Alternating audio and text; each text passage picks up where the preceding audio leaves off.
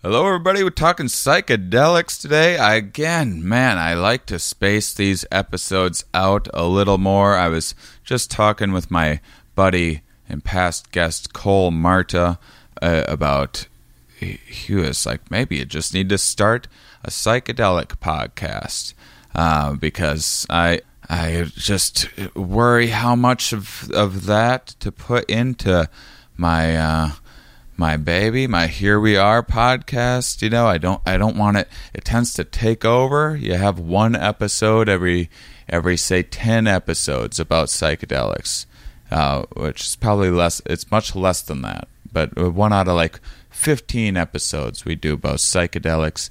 But you do 2-3 in a row, and next thing you know, people are like, "Oh, this is a psychedelic podcast," and they look at it. They've never looked into anything. And I'm trying to get a guest to talk about Lyme disease or something like that, and they look and they're like, "Who is this druggy weirdo?" And these are the concerns that I have, and about how much these are the concerns that every kind of psychedelic user and advocate and many times researchers, and your guest today, Adam Strauss. These are the questions we ask. How full in do I go into this? How out should I be about this? And how much of my life should it be? These are the many questions that we have to consider. And there's so many important things that in life and things that we like to explore on this show. So ideally, I would love to space out these episodes, but Adam just has this fantastic show that I got to. Adam's like me; he's a comedian doing psychedelic entertainment and interested in the research, and has been healed through personal experience. And this is a really fun interview, and I needed to bump it up because he has these shows coming up with some dates to plug. Same thing next week. It was supposed to be a different episode this week, but we had to bump this one up, and I think I'm bumping another one up next week as well. My friend Ashley Booth has some cool psychedelic stuff coming up. So, man, we are being inundated, the world of psychedelics, against me not even trying. Not only am I not trying to do a bunch of get a bunch of psychedelic researchers and advocates and stuff on this show. Not only am I not trying, I'm actively trying to avoid this bubbling into my science podcast, but psychedelics are sneaky in that way, and they are bubbling up everywhere you look these days, it feels like. And everyone's talking about Michael Pollan's new book and how great it is, and this is articles in the New York Times and becoming this mainstream thing, and it's exciting, and it seems to be infiltrating a bit of academia as well. And so I hope that you guys are along on the ride, and I probably don't even need to be over explaining all of my decisions and everything, but I thought you guys would be kind of interested in some of the thought that goes into even just how often I do a podcast like this. But this is a special one. Mushrooms, oof, I love them. I haven't made that a secret.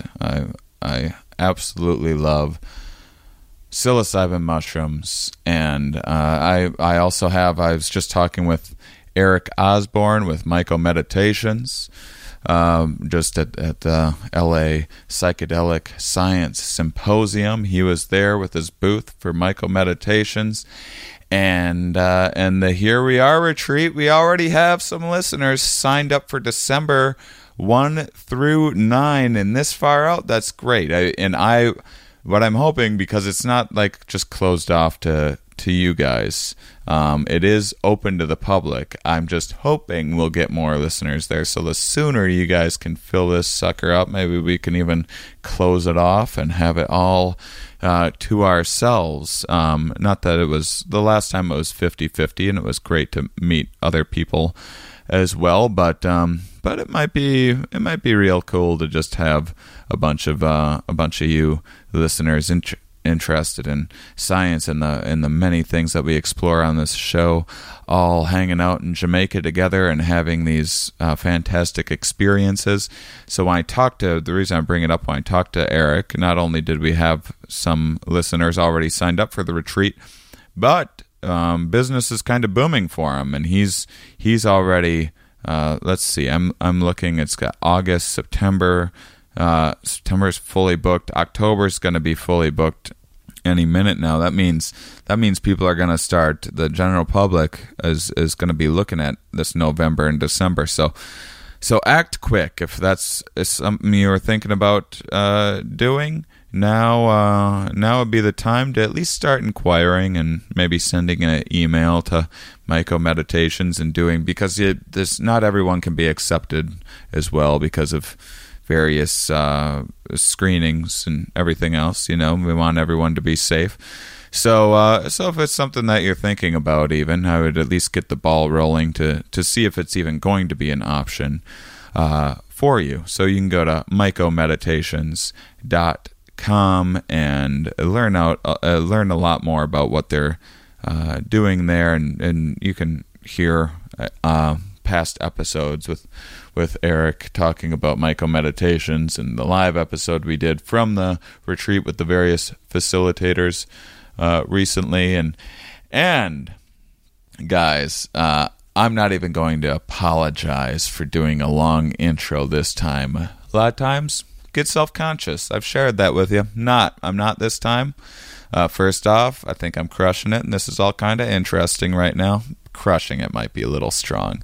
Sort of interesting right now. I think I'm holding your attention enough. Maybe. I don't know. I'm not you. But here is something very exciting that all of you are going to be interested in, I imagine. The documentary Psychonautics is, and you can go to psychonauticsfilm.com, and it's on my website, blah, blah, blah. Anyhow, so I had the Dances with Films film festival that we were at, that, I was plugging away and trying to get as many people out as possible, and we had a fantastic turnout and lots of support. Well, we ended up winning the Audience Award for Best Documentary in the festival. And I don't know exactly what that's going to mean. It doesn't necessarily mean that it's we're going to have our pick of any platform and that it's going to be some wildly successful documentary. Who knows? It's way too early to tell. What we do know is that being in this festival and winning this Audience Award are very good things for us, and it's definitely going to increase our chances of landing on a platform that we would like to land at, so the most number of you possible will get a chance to see it. And then we will have the little stamp on there in the description that we won the Audience Award at this festival that the average person has never heard of, quite frankly, but still sounds impressive, doesn't it? So these are all just positive things that will not only help get the film distributed, but get more eyes on it, get more attention, get more PR, and so not only are we going to have this wonderful psychedelic documentary with all this great information, with all these amazing researchers in it, but new people are going to be discovering my stand-up through that as well, and then hopefully it's going to open the door for me doing other documentaries and docuseries stuff that might eventually hopefully lead to me exploring more the many ideas. I would like to I have ideas for kind of turning a lot of the many topics we talk about on the Here We Are podcast and into a show. So that's only going to help move those plans forward. So it might seem like psychedelics are infiltrating and stealing away this podcast and taking all the attention away from all these other great subjects. Sometimes I worry about that, but in actuality, it might also be the case that psychedelics are, in fact, helping get the attention we need to all of these a lot of people finding this podcast because of their interest in psychedelics, and then once finding it, finding that, oh, you know what, it turns out I'm interested in behavioral economics stuff, and I would have never known without stumbling upon this through my interests in gobbling up mushrooms. So it's an odd world, and you never know what's going to happen in this business in the world of podcasting and documentaries and entertainment and trying to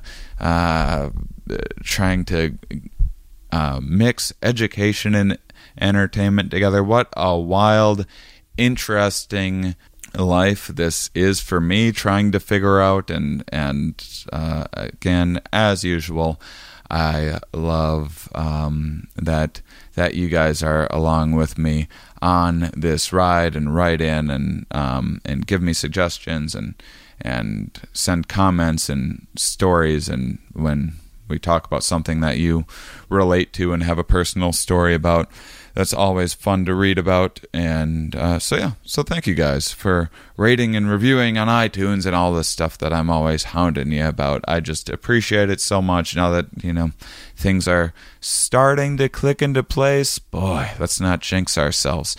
But things are starting to kind of click into place a little bit for me. Went through a few rough patches, things not happening as fast as I'd like.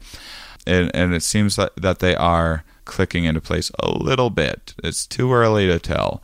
But I appreciate the support, and I hope that you continue take that support and enthusiasm, and also apply it to my guest today, Adam Strauss, who interesting, funny dude who also has this one-man show that's a little bit different than, if you've seen my show, it's a little bit different than what I do, and I haven't had a chance to see it myself, but I've talked with tons of people that have seen this show that are fans of mine and saw my show and said that it's different, but they liked it very much, and that it's it's just a little more like Broadway, a little more one-man show. So it's that's fantastic that there's this kind of content getting out into all these different facets of the entertainment business, and so I hope you guys get a chance to check it out.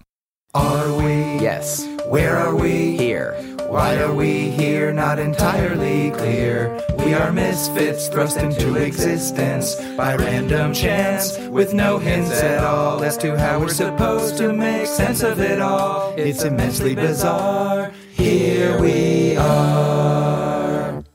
Hello, everybody, and welcome to the Here We Are podcast. Today, we got a little something different. It's we usually have scientists on the podcast. Not always the case, but typically we have scientists on the podcast. And then sometimes I have people on that just know tons about science. And my guest today is actually a comedian. And so I've had two other comedians on before, Adam. So you're the third. My guest today is comedian Adam Strauss, who is Strauss. I shouldn't have had the big debate beforehand. I nailed it right away. I was like, it's Adam Strauss, right? And I was like, I'm worried I'm going to say Strauss. And then I did that, but it's okay. I feel like we're moving along. Yeah, I think it's... And I feel like I'm crushing this intro. Yeah, what do you think? I think pretty good? I think you're actually doing better than if you had nailed it out at the get-go, because in a sense, the uncertainty you're feeling about the name is kind of a good lead into OCD. But anyway, right? Well, they call OCD the doubting disease, and I think as you worry about things, you often prime yourself. Do they call it that? That's what the monolithic they refer to it as. Yeah. They, thems. So Adam has a show that he's been going around with for a while called The Mushroom Cure that we're going to talk all about his journey through OCD and you know what's funny as you wrote, because we kind of know each other. I mean, it's not like we've hung out a bunch or anything, but we are kind of in the same circles. It's a pretty small circle. It's a very small circle. It's really a triangle. Comedians that talk about you, me, Duncan Trussell. Yeah, and that's really about it. Rogan sometimes talks about, but like every comic, like. Not every comic. A lot have a couple of bits about getting too high on mushrooms or something like that. It's usually that, right? And that's like if you hear like my first album, I have a mushroom joke.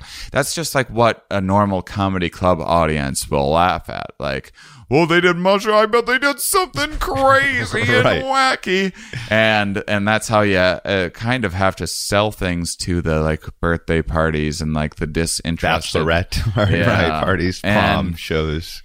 And so, you know, I've had some success with in terms of like putting more information into my show. Mine started as a stand-up show, and as I added, people be like, "Ooh, I liked the little bits of information in there." Yeah. So I was like, "Well, that's good news," because I've been hoping that I could put lots more information in my show. Added more and more information, and now my show's kind of, I call it a third stand-up, a third storytelling, and a third kind of TED Talky. But you are doing something similar and different at the same, where yours is, I would say, heavier into the information than mine. I haven't seen your it's actually show yet. Right. Yeah. Hopefully, so it's more personal. I would say mine is not informational. Mine is really, I mean, it's sort of a hybrid. What are you doing on this show? I know this is all just a ruse to get everyone to buy my new DVD. No, I don't have a DVD. But buy it. Make a DVD like of your. I was gonna go for some weird. I just go went for off it. in a world in my mind where people are recording themselves talking about you and then making a DVD and calling it Adam Strauss. About me specifically. That's very ego flattering. I like that. It's like their own little movie about you. I support that world. That is the world. Into a DVD. I think we can all agree. Make a movie and put it into a DVD about me specifically. That would be a better world, I think.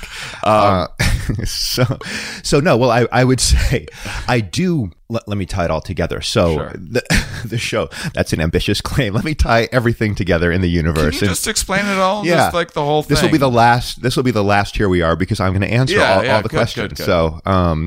So no, by which I mean, let me tie together my claim, which I have of some expertise about the subject matter with the show. When you wrote me recently and you were like, I've read every scientific publication about OCD that there is. Well, OCD and psychedelics, and there's not that many. So gotcha. Okay. It was, but it still was funny because it seemed a little obsessive and compulsive. Yes, and just in the way in which you've even read the literature, right? And there is that element. And I'll say, without spoiling the show, the OCD is a lot better, but I am still obsessive. I still have that. Let's call it neural / you could say neurotic tendency to really drill into things. And so this is another awkward moment where usually I have people on that have already fixed everything in their lives. Yeah. This is well, this is a bit of a downer. I feel like the many DVD movies people would make about me would lack stakes and drama if I'd already had everything fixed. Right. So That's true. It's really, I'm trying to support the marketplace for third person Adam Strauss DVDs by keeping my own struggles alive and present. So, no, so to tie it all together, all of it. So, well, yeah. So my story was before I developed this nagging tuberculosis or whatever this cough is. You look unwell. Yes, thank you. I feel like I'm hanging on by a thread, but we all are, whether or not we're aware of it. So that's why we got to tie it together. Tie it all together. I think that's the new podcast title, Tying It All Together. Well, all right.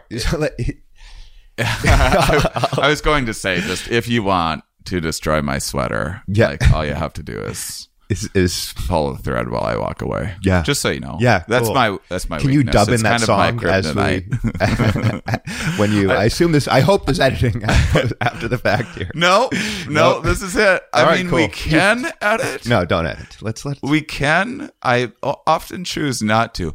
I could. But you do put in your theme song at the beginning, and you do a little preface, so you can put in that song. Does the that. Destroy sweater. Yeah, I also we could stop right now. We could start all the way over. I refuse to do that. No, I'm having so much fun. This is good. This is silly. I don't get to be like.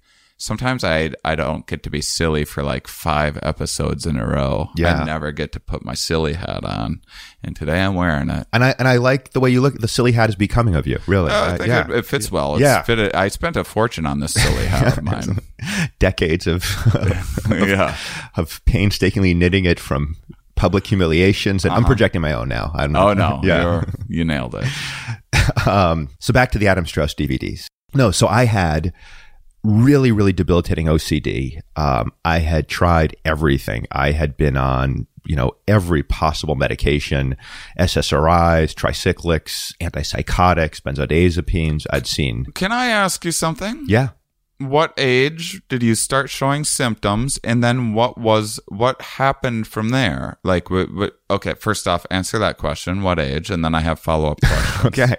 So, well, it's a bit of a nuanced answer because there were precursors, by which I mean I always had a lot of anxiety, and I saw. We like hard and firm answers on this show science. too. This is science. This is a real outlier. 27.3 years. It just popped up overnight. It did kind of pop overnight.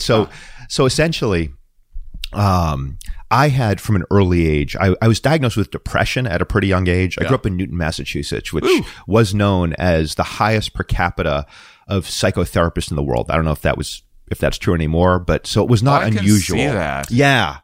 Yeah, Newton is a very. I started my comedy career in Boston. I know you started in Boston, right? Newton is a very overly diagnosed kind of.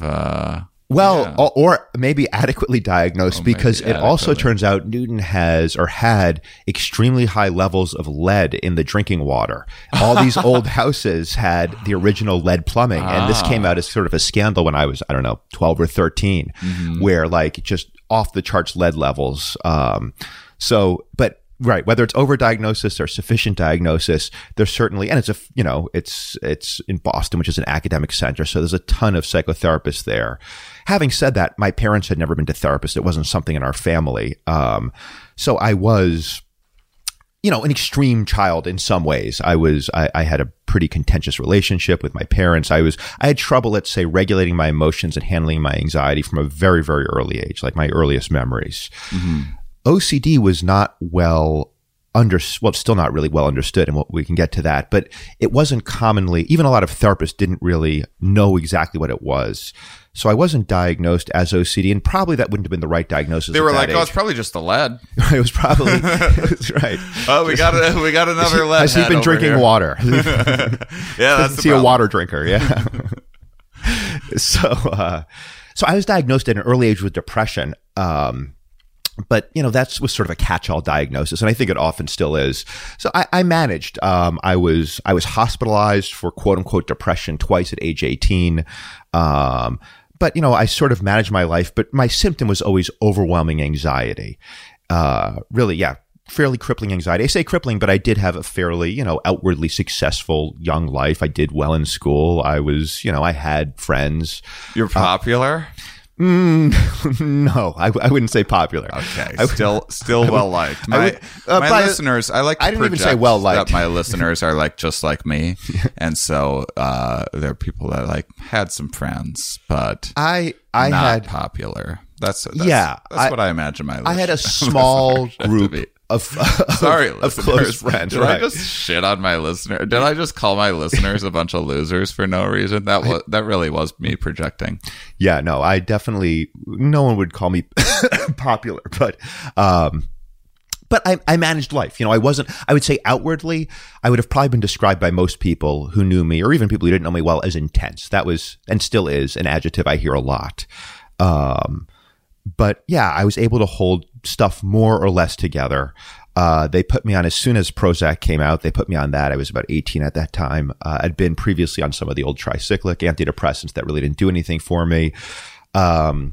I was then diagnosed with general anxiety disorder, but yeah, it wasn't. So what I'd say is I always had the anxiety, but OCD, if we're going to define it as anxiety that then gives rise to some sort of compulsive repetitive behavior, that behavior for me didn't start until I had a particularly significant romantic relationship end. And I guess I was 29 then. And it's pretty remarkable. And I talk about this in the show. It was not literally overnight, but within a few weeks, I'd have started developing these compulsive ritualistic behaviors that I'd never had before. And that's so interesting. Yeah. And the interesting thing, sorry, go ahead. Never mind. Well, I want to like get in there and be like, here's why I think that happened. Please. But, well, I think that a lot of compulsive behavior is an attempt at kind of manufacturing the placebo of control over the random chaos that is life, and you're probably suffering a particularly chaotic episode in your life, wondering what you're going to do with the love of your life now gone, and reassessing everything and grasping at straws for a semblance of some pattern to hold on to that would save you. They're trying to push me over the edge. Why do you even bother, Adam? It's hopeless. Yeah, it's a little hopeless. Well, you gotta. No, I sorry, go on. You gotta I was thinking of this lately. I lived in Malibu for a few years. Right. We were talking about that the other night. I'm jealous of, it was something to be, I'm jealous now of what my life was for 3 years. And I would go in the ocean, and I didn't know what I was doing at first. And I'd get hit by a big wave, and then I'd like almost drowned. And then I would chance it again some other time. And like, I kind of figured out what waves were manageable and what was too big and when you should go in and when you shouldn't. But sometimes you'd get toppled around, and this massive ocean is spinning you around through this chaos. And if you struggle through it, you end up like swimming down or sideways, and you're wasting a bunch of energy and going the wrong direction anyway. Whereas if you just kind of hold and be as patient as possible and just cover your head a little bit and try to relax, as seemingly impossible as it seems, while your reflexes want you to struggle wildly, you can wait till there's like this clearing in the chaos, and then you can pop your head up and breathe. And that's what our inner world sometimes feels like to me. Yeah. Often I would say it is. And I would kind of, building on that, I would say I think that's sort of the common denominator with pretty much everything we call mental illness or addiction, is an attempt to control that actually makes things worse. Mm-hmm. And that's why these mental illnesses / addictions, and I really group them together. That's another conversation, but I think you can view mental illnesses as sort of internal psychological addictions, patterns. I think that's why they're so hard to get out of, because you're suffering. So you try to control more in some way, which increases the suffering more. So you try to control even harder. And it's just this, it's the noose tightening more the more you struggle.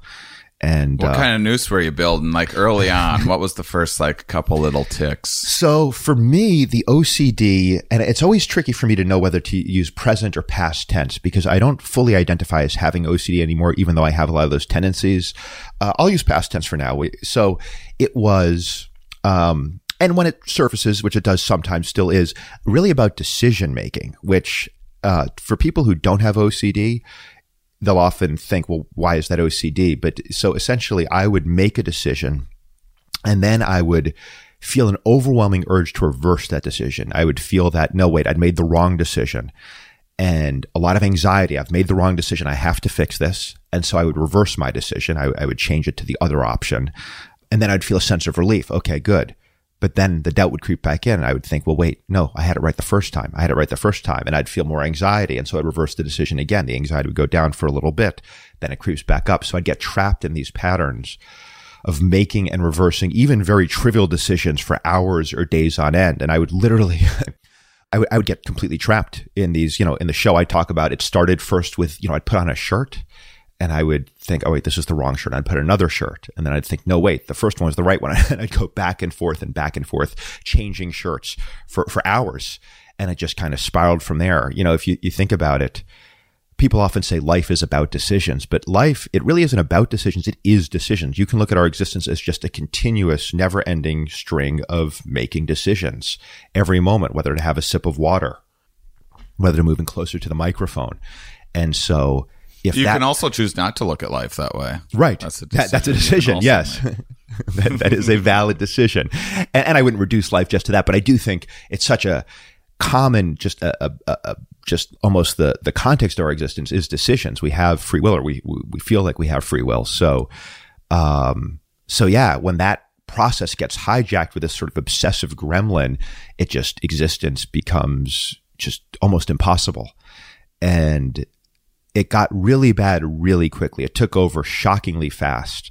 And, you know, I was spending just days on end locked away in my apartment, just trapped with these trivial choices. And I knew at some level that this was crazy and that these decisions didn't really matter that much. But at the same time, when I was in the midst of one of them, it was like, I just have to get it right. I just have to get it right. And I think part of it is what you were saying. It's like when everything is out of control, reaching for the illusion of control. Like, all right, I can control this one thing. I can get this one small thing right. And then there's also an element of kind of magical thinking where, not quite consciously articulated, but at some level, at least for me, when I was in an obsession, you kind of believe like, well, if I get this one right, everything will be fine. I know, of course, it won't be fine. My girlfriend will still be gone. I'll still have all these, you know, financial worries, whatever else. But at some level, it's like, it's almost comforting reducing all of the ambiguity of life to just this one thing that you have to get right. And if you get it right, there's a payoff. That's the thing about OCD that a lot of people don't realize is there is a payoff. There is a fix or a hit when you feel like you've gotten it right. It's short-lived, unfortunately, so you go back for another hit, another fix. But in the short term, that feeling, whether you're someone who washes their hands and you feel like, all right, good, my hands are clean now, or someone who checks the stove, yeah, the stove is finally off, there's that feeling of relief.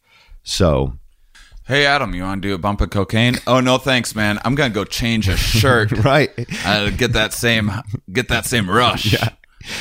And I wonder if there are, I was talking with an OCD researcher, Carol Matthews at University of Florida. I did the show there and we were talking and I don't think there have been studies of like dopamine, you know, production when you kind of, someone with OCD feels like they get it right, which is dopamine is what's implicated with cocaine.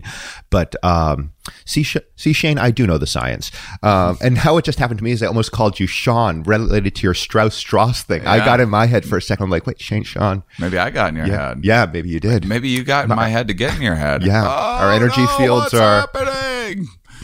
This would be a good place to dub in like a wacky sound effect, like. Oh, you just made it. You just nailed it. Yeah. Yeah, exactly. We could, for the next 30 minutes, just make weird sound effects. I'm not opposed to that. Life's about decisions. It is. So I think that, so the OCD, to answer your question, to try to pull this somewhere back on the rails was, I do not like a show we're off-roading. On the rails. We're off-roading here. I have hated rails my whole life. So the actual obsession started in my late 20s and bringing it back to my claims of some scientific knowledge here, I approached this problem of what the fuck is going on with me. Well, I wasn't even diagnosed with OCD for a while because even though I was seeing a therapist, you know, like many therapists, they thought of OCD as hand washing or that sort of thing. So it took a particularly astute therapist to look at this and say, okay, this is actually classic OCD in the pattern. The manifestation of decision-making is one that may be unusual, but the pattern of engaging in a repetitive behavior to reduce anxiety, to increase feelings of control, that actually has the opposite effect, paradoxically. It makes things more out of control and increases your anxiety. That's pure OCD. So I was diagnosed. I was already on the medications conveniently enough for OCD for my quote-unquote depression diagnosis. We now up the dosages of them considerably because the doses of a lot of these SSRIs are higher for OCD than depression. You know the thing that's not working? We should up it. We should do more. Right, exactly. Lots more of the thing that isn't work. That's like when I go back to like Wisconsin and well, now that I'm older, it doesn't happen as much, but I haven't drank in a year, but I quit drinking for like 2 or 3 years before too. And I'd go back and it'd be like, I'd be like, yeah, I don't drink. They're like, well, can't you just like drink beer or something? Like, like, oh yeah, you know, I haven't tried enough ways of drinking. Right. That's what it is. That's what my issue is. I haven't tried enough ways of drinking. Right. You're absolutely right. You just haven't hit upon the optimal combination of factors of type of alcohol and quantity. And, but yeah, that's the traditional psychiatric approach is, you know, there aren't many arrows in the psychiatric quiver right now. There's SSRIs. There's really only a few classes of medications. They're not particularly effective for most people. So yeah, they upped the doses on the SSRIs. They threw in some antipsychotics, tried some benzos, Ativan for, you know, real horrific breakthrough episodes of OCD. Nothing really helped. It maybe took a little bit of the edge off the anxiety. It made it so it was really difficult for me to have an orgasm during sex. That was a fun side effect. But really? Yeah, that's a very common side effect with SSRIs. What? Yeah, they call it sexual dysfunction. Oh, right. But that's it's like 40% of people with SSRIs experience some form but you get it up just fine. Get it up just fine, and then yeah. You just can't. Yeah. Well, as a young man could probably benefit from a little bit. I mean, my partners didn't complain about this, but right. it was definitely frustrating for me.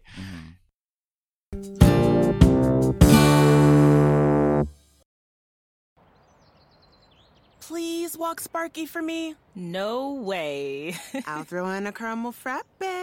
Ooh, make it a large. Deal. Get a sweet deal. $2 any size McCafe beverage on the McDonald's app. Between you and me, Sparky, I would have walked you for free. Ba-da-ba-ba-ba. Offer valid through 4/3/22 at participating McDonald's. Valid one time per day. McDonald's app download and registration required.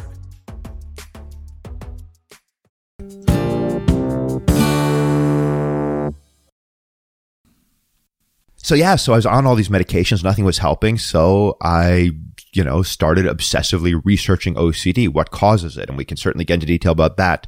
But there's a whole host of factors.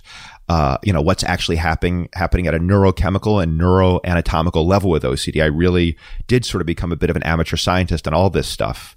Was that the first thing you started researching, or was the first thing you Googled, why can't I come? Please Google, help me come. That was definitely, I don't know if I used that exact search query. But if you search, please Google, help me come. It links to Adam Strauss DVDs. Many Adam Strauss fan DVDs pop up. Yeah.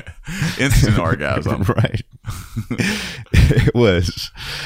So you started, I'm like so, envious of you that you like that I couldn't come. I was that you actually like legitimately started to like looking into, you're like, I'm gonna fix this. Well, it's an OCD way to approach it in a way. Right, and you know, maybe I should use that term so lightly because I don't want to, it's not pathological per se, but it is, OCD is about fixing and controlling. So I wanted to fix and control my OCD. And you know, the short answer I found as I looked more and more deeply into this is there's more and more evidence that like basal ganglia are implicated, the anterior cingulate gyrus, all this. I'm just throwing these terms in there just to make sure you don't think I'm a fraud. Oh, no. Those are a couple of... Amygdala? Amygdala is a big one. You talked about the amygdala on Tuesday on stage when we were doing that show together. The amygdala, like everyone kind of played knows. Out. Here's a good one. Here's a good one for you. Basal ganglia, though, that's like hot right now. Yeah. Caudate nucleus. Oh, see, that's very that's up and coming. That's trending. The caudate nucleus is wow. In fact, I'll take it even further. The head of the caudate nucleus. Ooh, now I don't even know what you're talking about anymore. That's good. I'm impressed. I'm impressed. So I'm buying that DVD. There's more and more understanding of some of the mechanisms, and it's also implicated childhood strep throat is thought to be a significant risk factor. It's this thing called PANDAS, which I don't remember the acronym, but it involves strep, where some kids develop OCD symptoms literally overnight after having bouts of strep throat. So there's basically the current model is there's some sort of, to use the term in the biological sense, insult to the brain, whether it's viral, bacterial, or in some cases, maybe even brain injury, traumatic brain injury. I believe multiple sclerosis has something like that as well. Really? Where, like, it's often the case that people that suffer MS later on in life had some, like, kind of debilitating illness around some certain age that I can't quite remember, like 11 or something like that. I on this show, I get to take wild right, let's call it 11. Information I maybe read in like a Pop Science magazine 15 years ago. But yeah, that's endlessly fascinating. The myriad of odd little trajectories that set up your life for these what later become these large effects, that these little butterfly effects of strep throat that can end in 20 years later being a debilitating OCD. That is so fascinating. Yeah, and I don't know a ton about that, but I know that is pretty clearly implicated. I was hoping to only talk about strep throat for the rest of PANDAS is the acronym, and that's fun to say. So we can just talk about PANDAS. The bears or the acronym. Yeah. Okay. Something adolescent maybe is the A. Man, we are crushing it. Yeah, we really are. But as I learned more and more about the neurobiology of OCD, it also became clear that there weren't very good remedies. I mean, OCD, so the best data is about 50% of people with OCD don't respond to any sort of medication. And the 50% who do respond, they see only a 25% symptom reduction on average. So they still have bad OCD. So there's just not good remedies for most people with OCD in traditional psychiatry. Okay, that's psychiatry. What about just like cognitive CBT therapy? is more effective, definitely. What are they doing? Is there like immersion therapy? Yeah, or like what? There's so it's called, I think it's, what is it? There's exposure response prevention, ERP. So basically, if you take someone who's afraid of germs, you'll have them do things like, first sit on a dirty subway seat. Why is this doctor making me touch his used toilet paper right now? Right. Eventually, so I know an OCD therapist who eventually, she was telling me with one patient, they got to the point where, and she was doing it with the patient, they were licking the floor of public men's rooms. Oh, good. Yeah. Yeah. The doctor recommended, everybody. Yeah, right. I know you just walked in on something that looks peculiar, but this is we're professionals here. Recommended practice treatment for a milder for a milder thing than licking bathroom floors. The person who walks in may then unfortunately develop PTSD seeing that, but it's a secondary PTSD. And then if you get hooked on the floor licking, right, too, it's a slippery slope. It is. You lick one bathroom floor, and it's a little tastier than you thought it was going to be. You assumed gross, of course, but you thought really bad. Yeah. Turns out wasn't so bad. Yeah. And there's a rush to it, probably. What is that? There was a peculiar kind of taste. Like, was that good? It was almost like a sour kind of and then you're like, I gotta taste that one more time, just one more. The old bathroom floor. What is that taste game? Whew. Hours of fun, years of fun in some cases.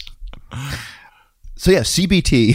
I feel like I'm the one who's trying to keep us on track. It's funny because like I'm such a bad host that you're really failing. Will derail things intentionally, and then when I'm done derailing things, like I won't ask a question to get things on. I'll just kind of sit here and wait for you to do my job for me. Yeah. It's unique. It's different. It is different. A lot of hosts. It is different. It is. Yeah. Many who have a certain agenda of wanting to inform or entertain. Kind of just winger. Yeah. Yeah.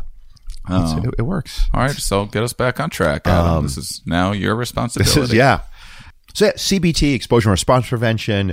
I think it's called flooding is the other one where you'll just kind of a variant of that. They all involve subjecting the patient to basically the thing they're afraid of, and you habituate to it.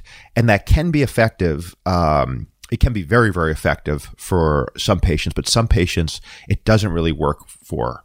Maybe it's because they're not fully willing to do it, but for whatever reason, there's a lot of patients who just are not helped with traditional therapies. Have you ever read the book, The Power of Habit? No, I haven't. Oh. just checking. Shane makes a detailed note in his notebook. This is just a census that I do in the middle of every episode. Part of your sponsorship. No, well, there's because I'm wondering if it because I'm thinking about you changing, like you change a decision. Right. And so now you've done something, and having done something is this reward in the brain. And so initially there's this dopamine release, but then dopamine works its way backwards and becomes the motivator. So then you get this dopamine rush going like, oh, if I change a decision, I will get this reward, but now it's just like motivating. So dopamine's often thought of the reward, but it eventually moves back in the process to become the motivator. But what you can kind of do is replace what the reward is. So it's like if you're trying to quit smoking, you zero in on what it is that's like really the hang. Is it the oral fixation? Can you just like put a sucker in your mouth instead to like replace that reward? And so I do wonder if there's like some way of, I don't know. Look, I can't solve all the world's problems today. What you're saying is you were supposed to tie all of this and I will. We still have 20 minutes left. I'll make sure that objective is achieved. But no, what you just suggested is actually something I've never heard before, but it makes sense to me, because traditionally OCD is looked at like kind of an avoidant thing. You're trying to avoid anxiety. And certainly, ending pain and getting pleasure are, I think, it's kind of hard to separate the two. But you're talking more about the pleasure side of things, about the reward side of things, which, as I was saying earlier, I do think there is a reward with OCD, at least for me. I think there was. So yeah, that could be a factor of, all right, it felt good when I made the decision initially. Now I don't feel good. Now I'm feeling this sort of urge, which, I mean, what is a compulsion other than just a real strong urge to engage in activity again, decision-making activity again, or hand washing, whatever someone has. Because this sounds so close to like, pathological kind of analysis paralysis, but it's not quite like that. That's kind of more of what depression is, in a way of just like constantly looking, evaluating options, maybe trying to think of more, and just never like jumping on a path. But you are obsessively just changing paths. There certainly was a lot of analysis, and that's something that I still have, is I will deliberate before making decisions. But yeah, when it got really destructive was with, and by destructive I mean I just get trapped, was with that behavior of making and reversing decisions. But I do want to, what is that book called? The Power of Habit. The Power of Habit. And some of the stuff that I was just saying wasn't from The Power of Habit necessarily. Okay. And then other stuff like replacing the rewards is a thing that they go through a number of they kind of explain the reward system and then go through a number of examples of how you can do that.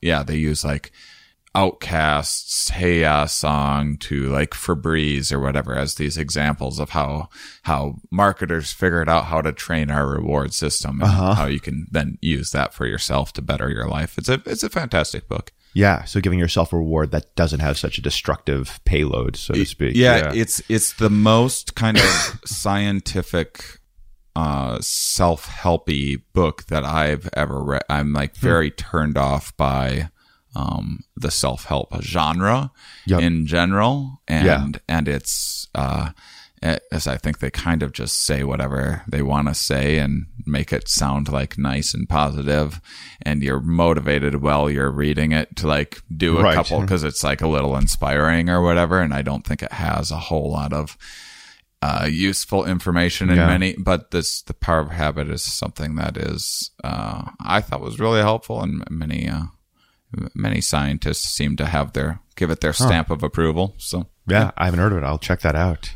Just a quick plug for Learning. Yes. This podcast sponsored by Learning. So I learned all this stuff. I tried all this stuff and nothing was helping. And so I, in my obsessive Googling for a cure, I stumbled across to date, still the only study of psychedelics for OCD, which was out of the University of Arizona, I stumbled across this study where it was a small study. It was only 9 subjects, real small pilot study, but the results were pretty remarkable. It was basically all of the subjects in the study had significant remission. So they gave these people psilocybin at varying dosage levels. It was not unlike most of the studies or all of the studies that are happening now of psychedelics where it's psychedelic assisted psychotherapy. This really wasn't that. It was basically giving the people the psilocybin. A therapist was there in the room with them, but there wasn't much therapy whatsoever. But everyone had a very positive response. Some people, the response, the symptom reduction just lasted, a couple of days or a week. But one subject in this study, 6 months later, still symptom free. So the study, they didn't use the word cure, but I read that study at a time of particular desperation when my OCD was completely out of control. I had no life. I was losing everything dear to me.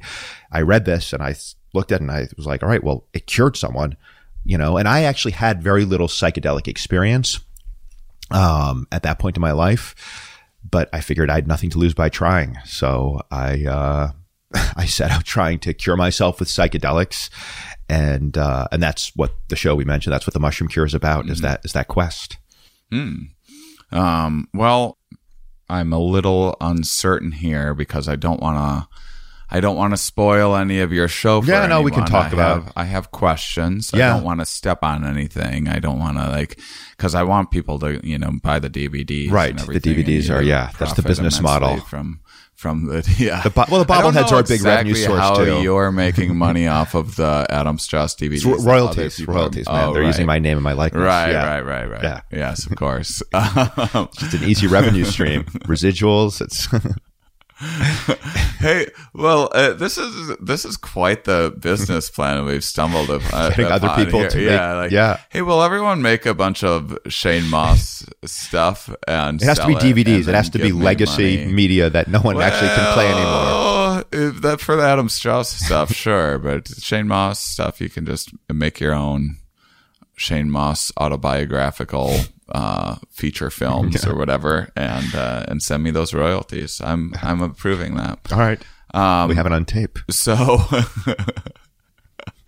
it's definitely not tape. It's not in any way tape, but we have it on a digital thing. Yeah, I don't know what is a computer. Electrons.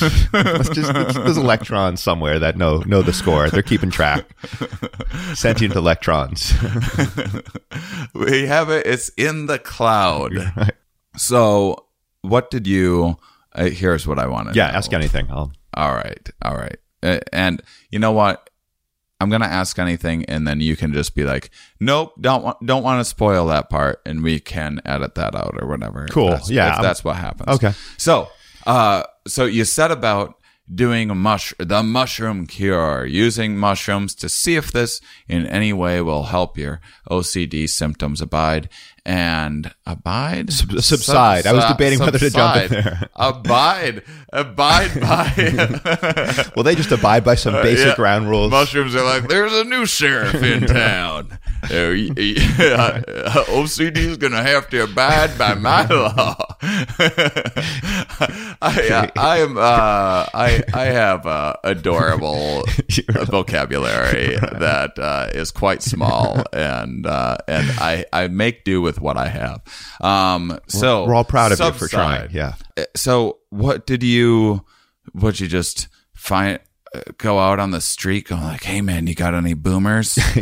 Or that was exactly or did you hit up a festival? Did you find some legitimate thing? Did you have friends into shrooms? What was the first steps into this journey? Well, I do have friends, as previously established, even though I'm not popular. Well, just because you have friends doesn't mean that you have friends that are into mushrooms. Well, this was the problem, Shane, is mushrooms. So I tried to find mushrooms. They were extremely hard to find in New York at this point in time. It was a weird thing. People had LSD. they had ecstasy, they had ketamine, but no one in the city seemed to have mushrooms. Yeah, you know, I talked to so many different people. Jungle. It was, and now they're fairly available. I think it was just my timing was. Sometimes it sounds like you're like laughing at it with that cough, but it's just you coughing. I'm like, sometimes I'm like, I didn't say any. Why didn't you laugh like that at the actual joke? Right. I'm like, oh, he's just coughing right now. The cough is it's inconvenient in terms of clear communication. So for the listeners, you'll notice some of my punchlines get a real big cough. Right. So yeah, I couldn't find mushrooms, but as I asked around, I started finding other stuff. And I was at this point in my life, I'd fairly recently started stand-up comedy, and through some other comics, I became hooked into the whole world of research chemicals. The stuff invented by Sasha Shulgin and Anne Shulgin. Ooh, so you're just jumping right in there. I jumped right into the advanced. Yeah, exactly. So yeah, ironically, or not really ironic, but surprisingly, I would say it was easier to find research chemicals and LSD than it was mushrooms at this point in New York. The Big Apple. I can see that. Yeah. The Big Apple's not terribly fruitful. Right. Oddly enough. Yes. It's I'm going to cough for that pun. It's my pun appreciation cough.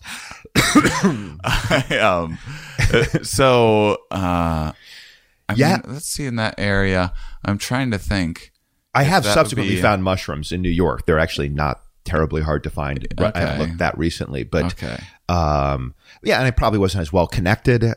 So I was still looking for mushrooms, but I kind of settled for research chemicals. And at the same time, I completely coincidentally, this is one of the reasons I do this show and wanted to tell this story, is I feel like independent of whether the show is good or bad, or people like me or don't like me, the actual events that happened, I think, are pretty fucking amazing. Like just some of the coincidences. And to me, one of the biggest coincidences is very shortly after reading that study, I was in Times Square doing a comedy show, and purely coincidentally, I met this woman who was visiting from Kansas, who was about to get her PhD in psychology. And we started this sort of relationship, and it emerged after we'd been together for about a month that she had essentially unintentionally cured her debilitating depression with psychedelic cactus. So I didn't know this when I met her, but as we became closer and I told her about how I was trying to find mushrooms to treat my OCD, I actually asked her if she could find mushrooms. She revealed that she had used cactus to treat her depression. Again, not intentionally. It had been just a wonderful, unexpected byproduct. Yeah, you can't drop the cactus thing on the first date. Right, exactly. That's a 3-date rule for cactus. Although, actually, I think I remember talking with a couple one day, and he had met this girl, and they went on a date, and she's like, "Oh, I have some mushrooms if you want to do mushrooms." And he's like, "Okay, where'd you get them?" And then she's like, "Oh, I smuggled them in my vagina." Marriage material. Here. I'm not even joking. If someone says that to you on a first date, you just go, "Wow!" You get down on one knee and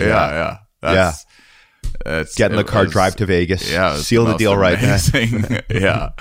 What an interesting person. Yeah, mushrooms and vagina. I mean, the two magic words. I rarely hear those in the same sentence. Things get hot and heavy, and then you're like, "This is great." Wait, are there psychedelic mushrooms in here? Why am I seeing? Why do I feel one, not just with you at a physical level, but the entire universe? We just wrote a porn. I think we did. Let's make it happen. Guys, we have a new DVD we'd like you to purchase. It's I was vaginally administered psychedelic mushroom therapy. I think this is the wave of the future. Yeah. And the dirty talk could be like, "Oh yeah, give me the head of your caudate nucleus." Yeah. Yeah, wrap those basal ganglia. Oh man, this is gonna be a hit. I know we've been joking about this DVD idea up until this point, but now it's really happening. It's happening. So you met this wonderful woman who has treated her depression with cactus. That's wonderful to hear as someone who I've treated my depression, same sort of thing. Just did mushrooms and other things for fun, and a unforeseen effect of that was that my depression floated away.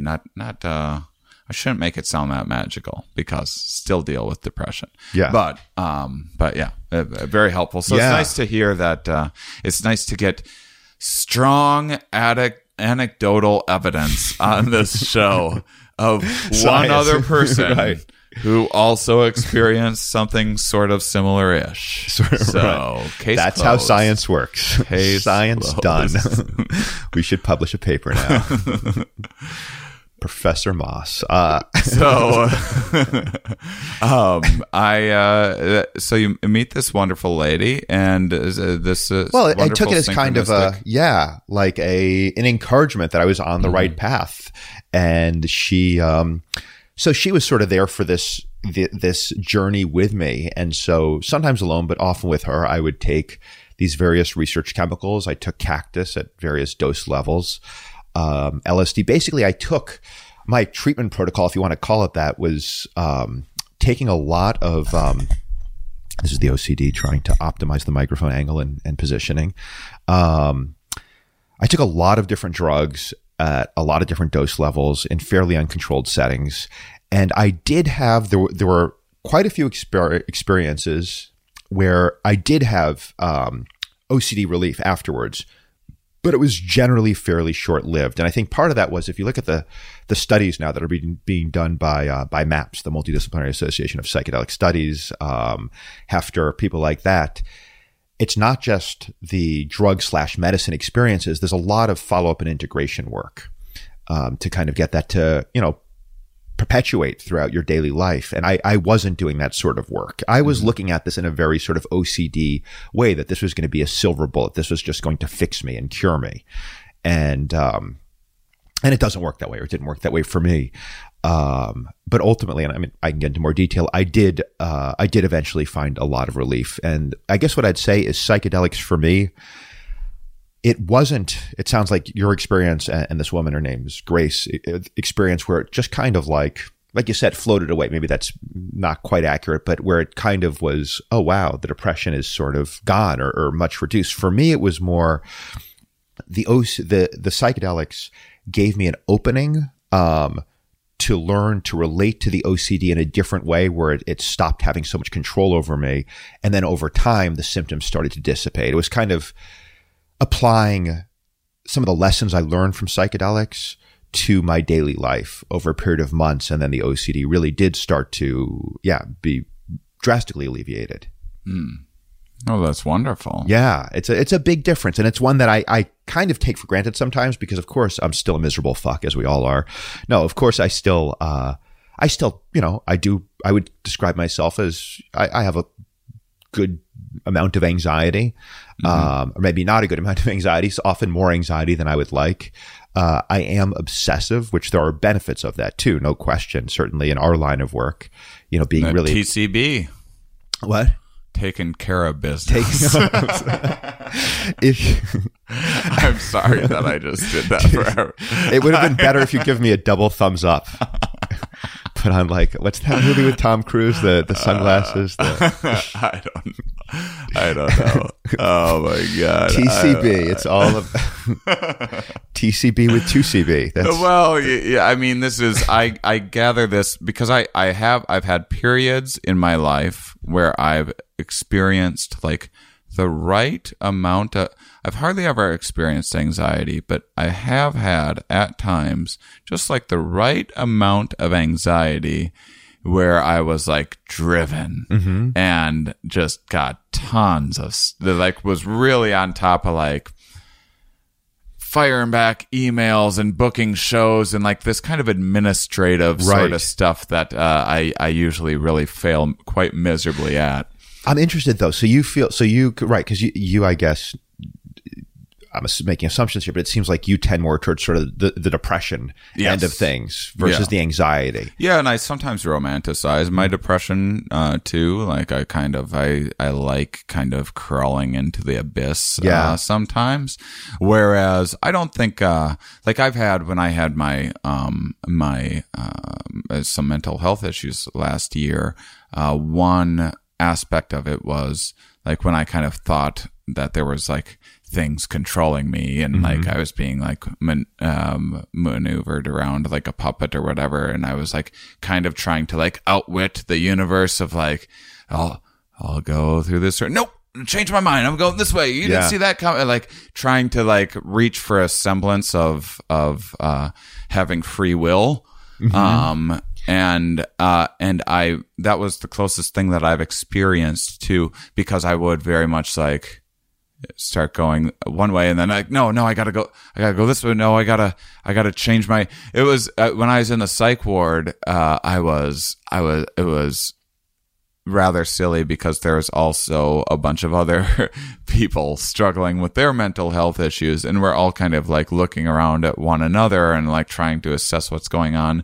And I was like thinking this was like some game, some puzzle that I needed to like sort out to like get out of here. And I remember like going and being like, oh, okay, it's this pattern of like the people that are wearing a plain shirt but the scrub pants, like that's the ones that can like control this person behind the thing, and then that leads to another. And so I'd like go and change, and then like someone would see that I had changed my shirt, and then they'd be like, oh, is that like a thing? Are we supposed to change it? And now they're like going and they're changing their shirt. Right. It's a system where you're all influencing each other. And then I'm like, oh, is it because, and now we're all walking around with like one sock on and like another sock on our hands. This goes in the DVD too, I think. This goes in. This is the condition for which vaginal psilocybin administered therapy is prescribed. Right. So wow. So there was nothing rewarding or pleasant about that for me. It was just rather terrifying. And well, but let me drill in here for a second. Was there a moment of reward where you'd feel like, I've got it? It's the guy with the plain shirt and the plaid pants. Was there a little bit of a dopamine thing there? Felt more like grasping for air. It felt like, you were just trying to find survive. Something to hold on to. Like I was trapped in a prison for the rest of my life. Yep. I've been there on psychedelics. And but I was, so that's why I say like, because depression, there's something, especially as an artist, it's easy to go like, oh, I'm suffering for my craft. I can still be like exceptionally creative in my depressive states and really tap into some of the beautifully dark aspects of human nature and articulate the. I very much like finding ways of articulating like the hopelessness of life and the chaos that we are all trapped in, so much so that it creeps people out sometimes, and people would rather not like hear me like that. Can we get a refund? This was supposed to be comedy. Yeah, right. Or that's just like dude, this is like, we invited you to our child's first birthday party to not to like send everyone into an existential crisis. And the 1-year-olds are chain smoking cigarettes in the corner. It's all meaningless. But I don't see like I don't think that if I was OCD I would see the same kind of benefit. Yeah, it's not something that I wouldn't say I romanticize it. I would say it's something. Yeah, it felt kind of like what you were describing when you were in the psych ward, where it's like just, gasping for breath, just trying to get out. It's a feeling of being trapped, basically. And the more you try to get out, the more you're trapped. So, yeah, it's not. But having said that, there are absolutely benefits to being obsessive. There's benefits certainly with writing. It's a huge benefit. I mean, I'd say as a stand-up, my style, as much as anything, I could identify it as, really drilling into something and kind of picking it apart to an absurd degree. And that's where the humor can be. But also I can kind of feel like I can sometimes illuminate something for people where, oh yeah, there is this element of something bizarre or absurd that we just don't, we take for granted because, we're like the fish who's in water. So much of our daily life is just bizarre. And so kind of really drilling in, picking it apart, right, making these obscure analogies. I think in the simplest, when you're obsessed, when you're depressed, say, or even not depressed, it can be hard to motivate yourself to put the old pen to the pad. Whereas when you're obsessed, and it depends on the level of. This is what I'd say: is if I am. And again, I rarely am now, but occasionally I am. If I'm in sort of an OCD crisis, if I'm actively obsessing about something, it definitely impedes functionality because it can assume this sort of holy grail. This is the only thing that's important. Everything else falls by the wayside. But if I'm obsessed about something like, that's unhealthy, but if I'm obsessed about getting a joke right, it has the same effect where everything else falls by the wayside. But here's a good way to put it is, there's not much value in spending 2 hours obsessing about, say, the wording of a text message or which shirt to wear. But there is value spending 2 hours trying to decide on the wording of a new bit or a punchline. So it's one thing I attribute my recovery to is having a productive channel for my obsessions as my career has, as I've had more and more opportunities to perform. It gives me something to do that absolutely, at least for me, obsessing is part of the process, just really drilling and picking something apart. So, but yeah, OCD itself is not fun. And, on the balance, if I could take a magic wand and just, or a drug and get rid of, all vestiges of OCD, but also lose some of the obsessive focus, I think I would probably take that bargain. Yeah. Yeah. Yeah, that would be a safe bet, probably. I don't think that I would miss my depression if it was gone. Like I haven't been depressed since the end of March, and now we're at the end of June. So I've had a good run of a few months now, and boy, I do not miss my depression one bit. Yeah. So, okay, I have one more important question for you. Before I do that, there's a couple things we need to do. One, I didn't prepare you for. I forgot to tell you that I have my guests name a nonprofit of their choice each week, which we already named Maps and Beckley, and you can shout out anyone, but there's ultimately only one that goes on the HereWeArePodcast.com website. So think about which one that would be. And then also we need to get all of your plugs in for directing people to where they go, shows that you have coming up, and all of that sort of. I'm trying to think of when this is. I can put it out sooner if you need it out sooner, but it's still going to be mid-July probably. So all of those things, and then one final question, plus giving you the option to also just say whatever the hell you feel like saying about anything. If there's something that we missed that you think is super important, if there was like an aspect of the universe that didn't get tied together in the way that we have to tie it all together. Well, my theory is there's a number of strings, and we just need to untangle. And then tangle again in a different configuration. Untangle them, and then it's the oscillating universe. That's what it's called, right? Where I'm referring to that theory where the sort of the Big Bang, it's expansion, then contraction, then expansion, then contraction. Oh, I was referring to in my head. Remember when you were a child and you'd have the string on your hands, and you could do the different like cat's cat cradle? In the cradle or whatever. Yeah. That's what the universe is to me right now in my head for this analogy. Okay. So do all those things. Yep. Then I'll one do everything. Super important question. I wish I didn't always sound sarcastic. People can't tell when I'm like joking and not joking. But I have a serious question for you that we might also have fun with. Okay. But yeah. Do the pluggy plugs. So, and you can. I'll do. So I have. So you don't think this would be out until mid-July? I'm just deciding what to plug. We're gonna say mid-July. Okay. Cool. So if it's mid-July now, I've just finished a 3-month run doing the Mushroom Cure in Berkeley. So you've missed that. So jump in a time machine. Because time is right.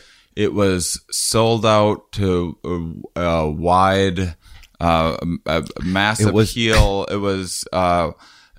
You future people already know of the show because it changed the world. It changed the world. There is no more OCD. DVDs. Right. There's DVDs everywhere. Now the problem is DVD proliferation, excessive DVD proliferation, blocking out solar radiation.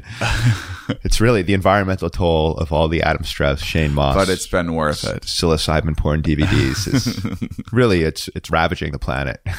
So where can they now? So in the future, if you're into that whole future thing, if you believe time moves in that direction. So I will be doing the show. And, well, if this comes out before, I will throw this in. So Shane and I are performing at the SOAP conference, depending on how mid you mean by mid-July. We're performing July 14th and 15th. Oh yeah. Yeah. In Pittsburgh. Then? Yeah. More importantly, for my bottom line is I'm bringing the Mushroom Cure to New York City. I am going to be performing it there.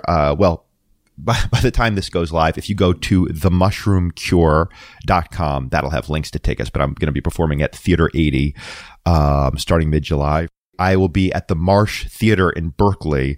That run ends on July 7th. So if Shane can finally get his shit together and have a little bit more productive anxiety, I just have too many queued up podcasts. Yeah, I've actually been on top of my life lately, and so I have things. And you have I've already made obligations to others. But yeah, all good. All good. So, but yeah, I will be doing the show in New York for mid-July. We're talking about the future. I'm doing it in San Antonio at the Tobin Center for Performing Arts. I think that's November 14th through 16th or 15th, sometime mid-November.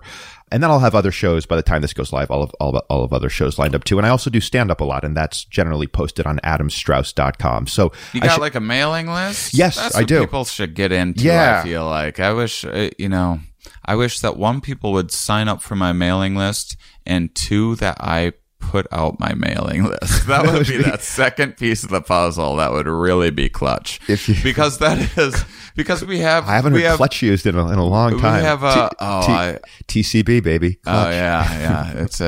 It is. You already nailed it. I don't need to add anything to it. But as comedians, as artists, we often have stuff popping up all the time and schedules changing and everything else. So hop on those mailing lists. Yeah. If you go to, I'm sure, Shane's website and my website, you can sign up for our respective mailing lists. And on Adam's mailing list, he also includes what I'm up to on it. My mailing list is mostly about Shane. So this is actually going to be big news for my mailing list that we're doing the podcast finally. So this is going to drive future subscriptions, which is really what my business model is about, driving subscriptions. I will also clarify, just because people sometimes get confused. And when you're thinking mailing list, you're thinking email. No. These are parchment. We send it by pigeon. If you're like, did that pigeon just drop a DVD? Right. It might think. Is this that porn DVD? These are CD-ROMs. And then we also need the nonprofit. Yes.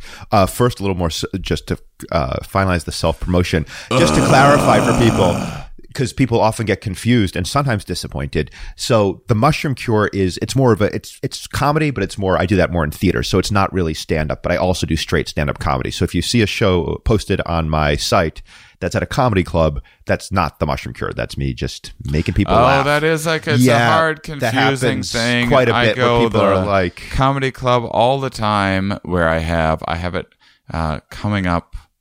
Let's not mention this, but often what I'll do is, because it's the future, right? The future people I'm talking to. But I often do my psychedelic show on, say, a Wednesday at a club, and then my regular act all through the week, and then people see me posting about the psychedelic show, and then they're like, great, I'll come out on Saturday because I don't fully read the Facebook ad that you spent a fortune running.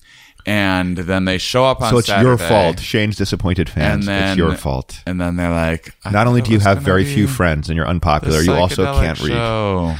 Why are you guys Shane's fans? You should switch over to adamstrauss.com. Yeah, it's much better fan servicing. In the battle that Adam and I have been waging for all of eternity. Kind of have been. This is all of this does just keep on looping. All of this universe just happens again and again. Well, that is the oscillating universe I was referring to. Ourselves in this moment, and then there's always this is kind of the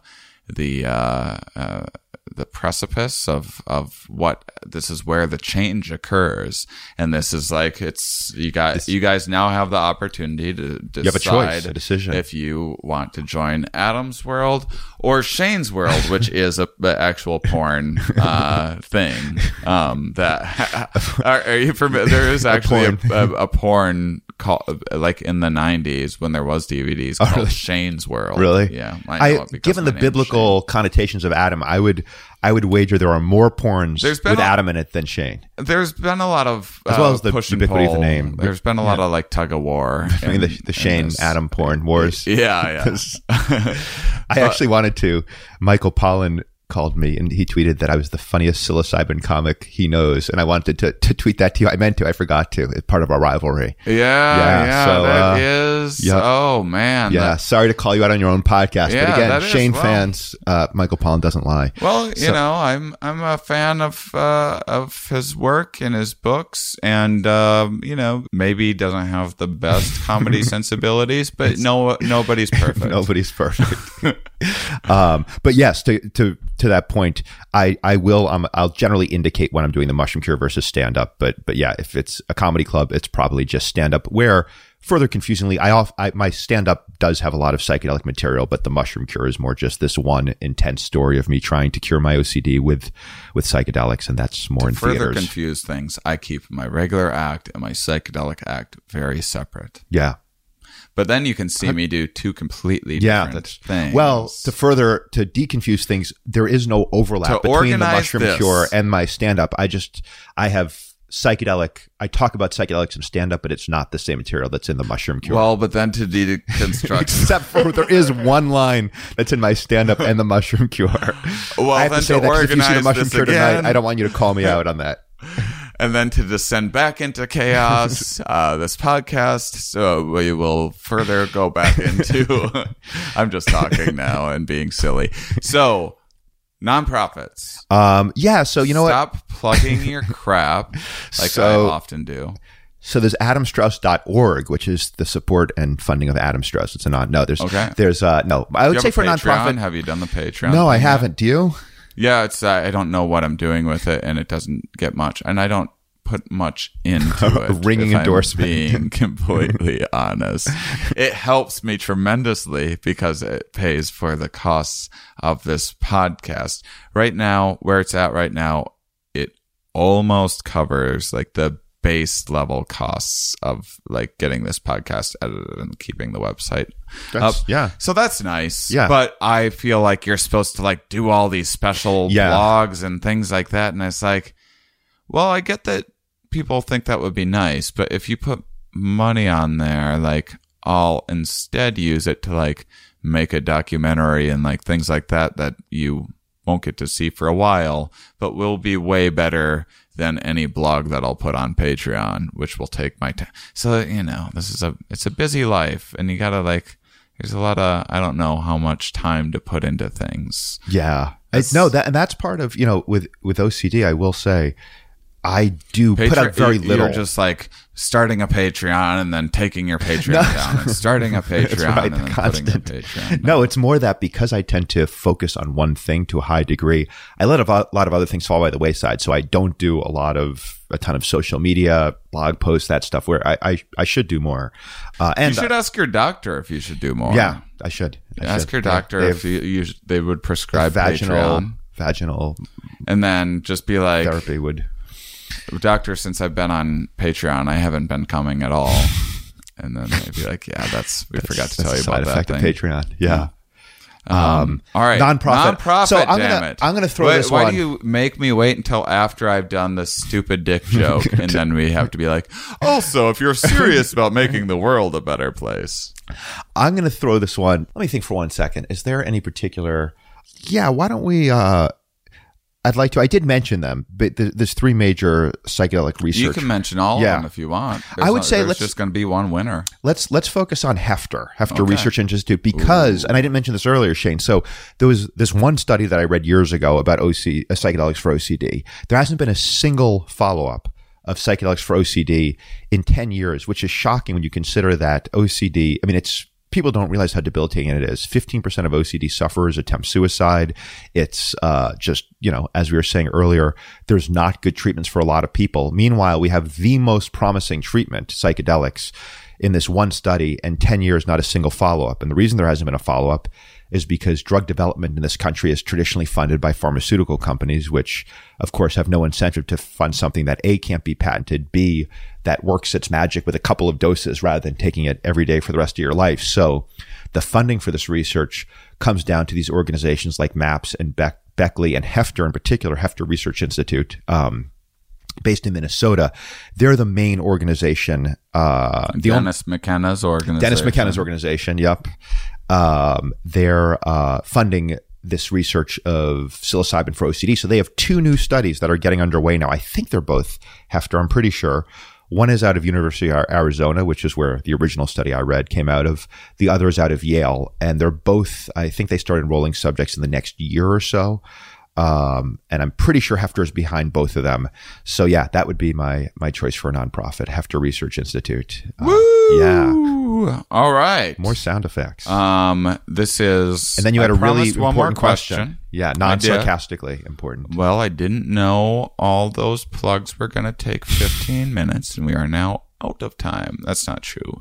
We don't have a time constraint here, as long as you don't. Yeah, I'm good. I have a one important question.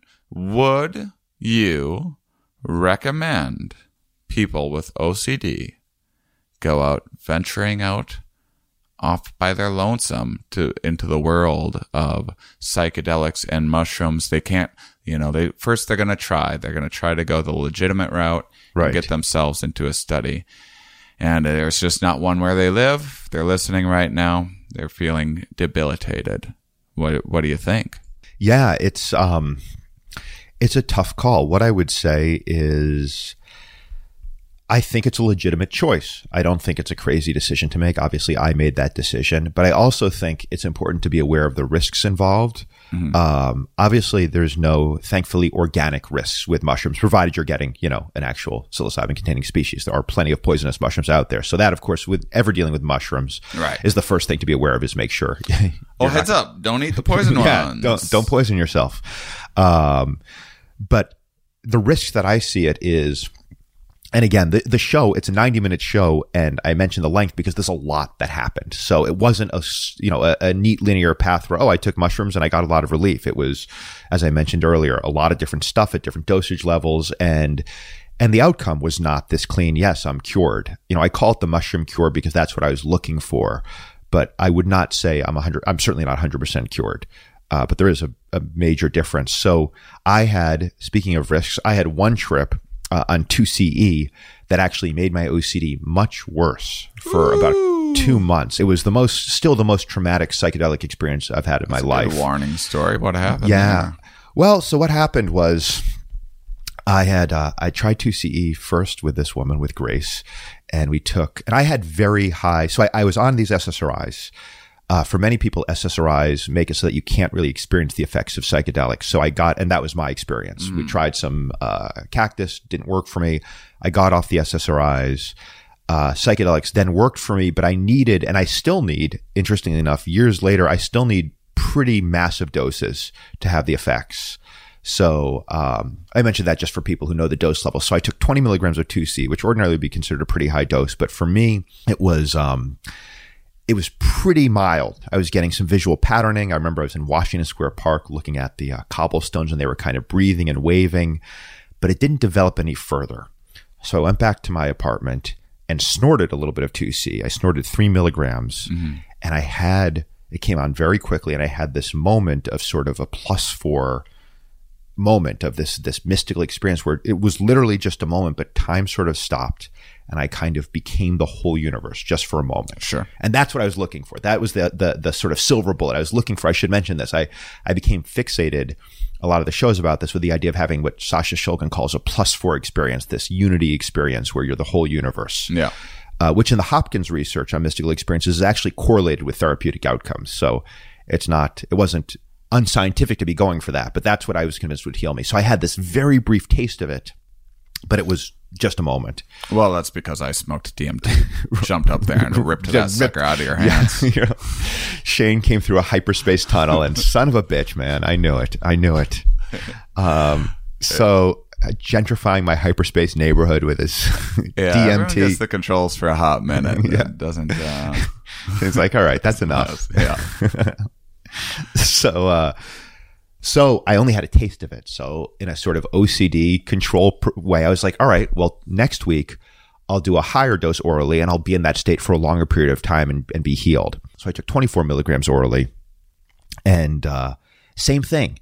Some visual patterning, but no real depth to the experience. So this time I just... Maybe if I get a little longer controlling all of the universe. Well, it's not... That will help like ease up my need for control. and like, but I want to be clear on this. It wasn't that experience wasn't controlling. It was more surrendering, I would say. It was surrendering to the reality that I knew at that moment, that it's all one thing. We're all the same thing. I'm the whole universe. The whole universe is me. Yeah. An ego, it can sound egotistical, but it was sort of an egoless state of, oh yeah, being. I can't do better than that. Mm-hmm. Being.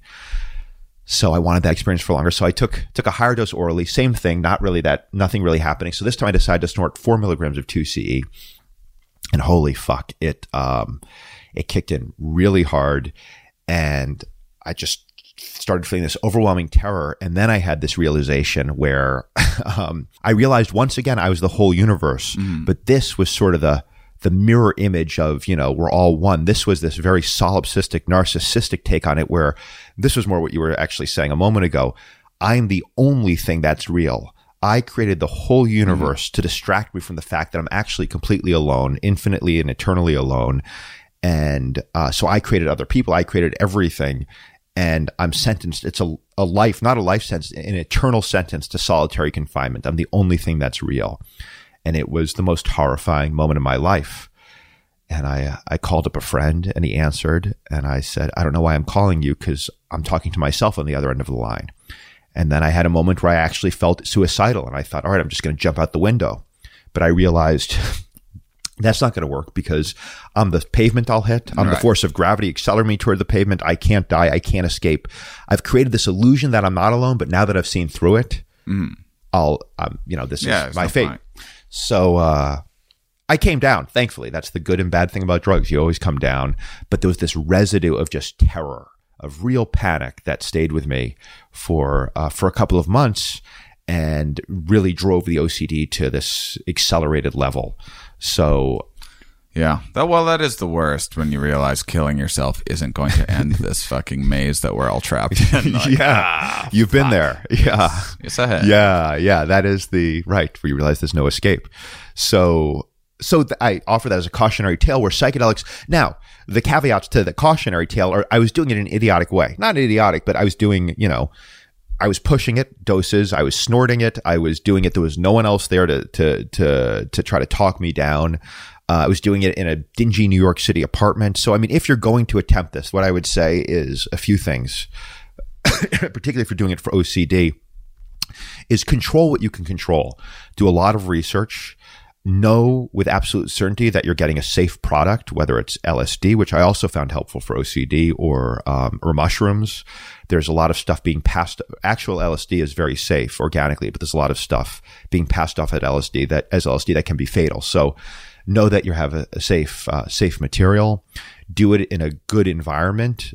I think nature is optimal. It varies from person to person, but a place where you can be safe and comfortable, not have to encounter other people if you don't want them. I'm not gonna give you all the guidelines, but go to Erowid. Maybe Fadiman's Psychedelic Explorer's Guide is a good manual. Learn what the best practices are for working with psychedelics.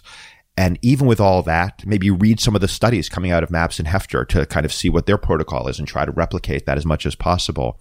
But even with all of that, realize that this stuff is inherently unpredictable in a way that other drugs are not.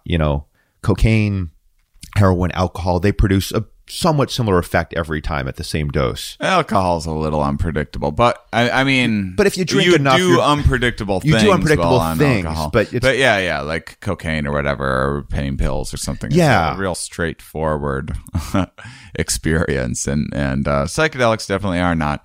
All that being said, gobble those mushrooms, everybody. Get out there and gobble them right So out. yeah, be aware that you can do everything right and you can still have a very challenging experience. So there has to be an element if you're going to go this path of accepting the unknown and accepting some risk. Also, I would say there is a good network of underground psychedelic guides, particularly in places like the Bay Area, New York. And if you can find one, Steve, if you could find one, that I would recommend going that route. I did not. That was not available to me then, but I subsequently have worked. I worked with a guide about a month ago, and I think that's Steve. Yeah. Everyone knows Steve. Yeah, just guide. ask for Steve. Just ask for Steve. That's do your research. There are, this is, if you need to know more about the dark underbelly of psychedelics, you can go to check out like various groups in your area and right, the psychedelic societies, that sort of thing. Meet like-minded people, become a part of the community. That's the easy thing. One last thing I'll say about this is I am in the process, and this will be up by the time Shane gets up this video in 2027. I am in the process of recording a short video explaining how I use psychedelics for my OCD, because I get a ton of emails about it, and it's just become a little unwieldy trying to answer them all individually. So that will be up. That fan mail, huh? Yikes! It's not really fan mail at all. It's so much. It's sadly fan mail. I will answer all of those ad nauseum. No, this is not fan mail. This is please help me, and that go fuck yourself, man. I'm not in the helping people business. No, I do try to answer these emails though. Honestly, recently I've fallen quite a bit behind, and I realized rather than answering everyone, just kind of a short video saying, "Hey, this is what I did. This is how it worked or didn't work for me," and this is sort of best practices. So that will be at adamstrauss.com by the time this goes up, I would imagine. Cool, Daddy-O. Thanks for joining me, Adam. Yeah, thanks for coming over. Great chatting. And thank you, audience, for being such wonderful, curious people. We'll talk with you next week.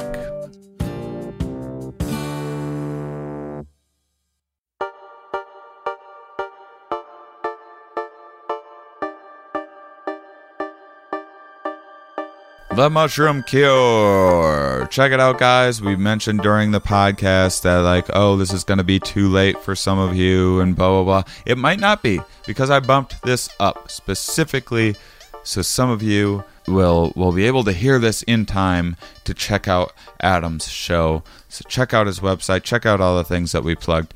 Next week on the podcast, Ashley Booth. It's already recorded. It's already in the can. We had a terrific conversation. Ashley and I have been friends for years now.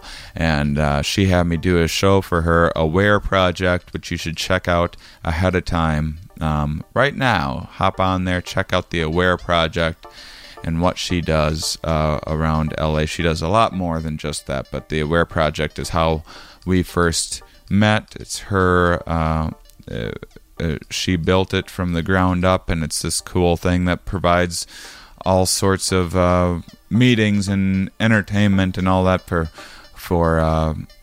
people interested in psychedelics in the LA area. And that's how we met. I did a show for her years ago, and we've been friends ever since. I recorded this, and then I just saw her again a couple days ago doing a fantastic couple panels at the Los Angeles Psychedelic Science Symposium, which I'm not really plugging anything there because it just happened, so it's not something that you can check out without a time machine. But it's still worth mentioning that it was a really terrific conference, and it was their first one, and so there's things that they're going to tweak, and there will be better next year and everything, but everyone was really happy with the turnout and the quality of speakers and presenters. I got to moderate a panel, which I'm sure you can find online, and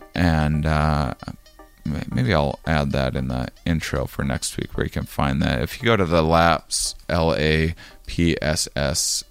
you can probably see they were filming. You can probably see YouTube videos of not just me moderating a panel, but all of the panels that happened there that were all super, super interesting.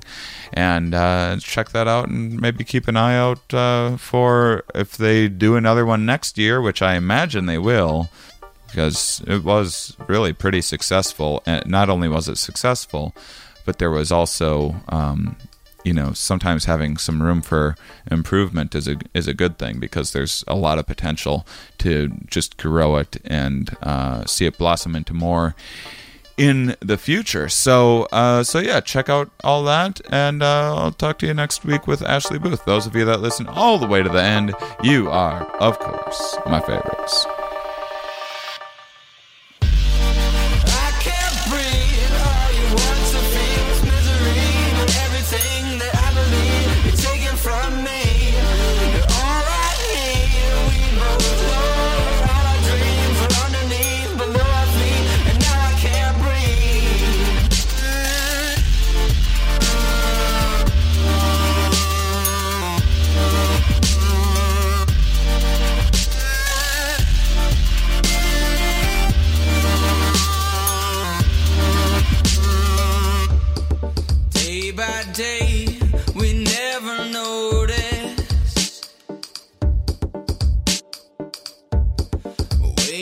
For the world to change,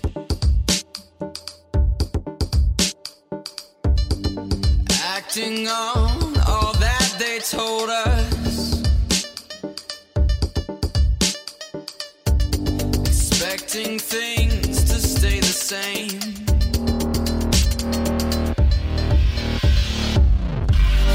I can't breathe, all you want to feel is misery, but everything that I believe you've taken from me.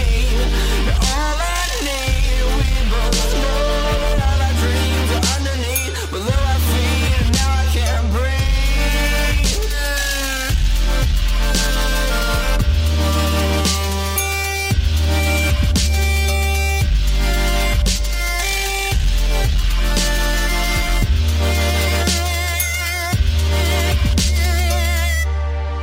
I can't breathe, all you wanna feel is misery, but everything that I believe you've taken from me.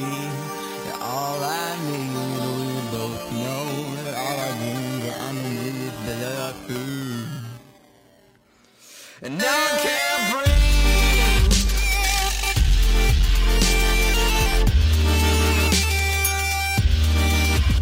Outro music this week by Spirit of the Bear.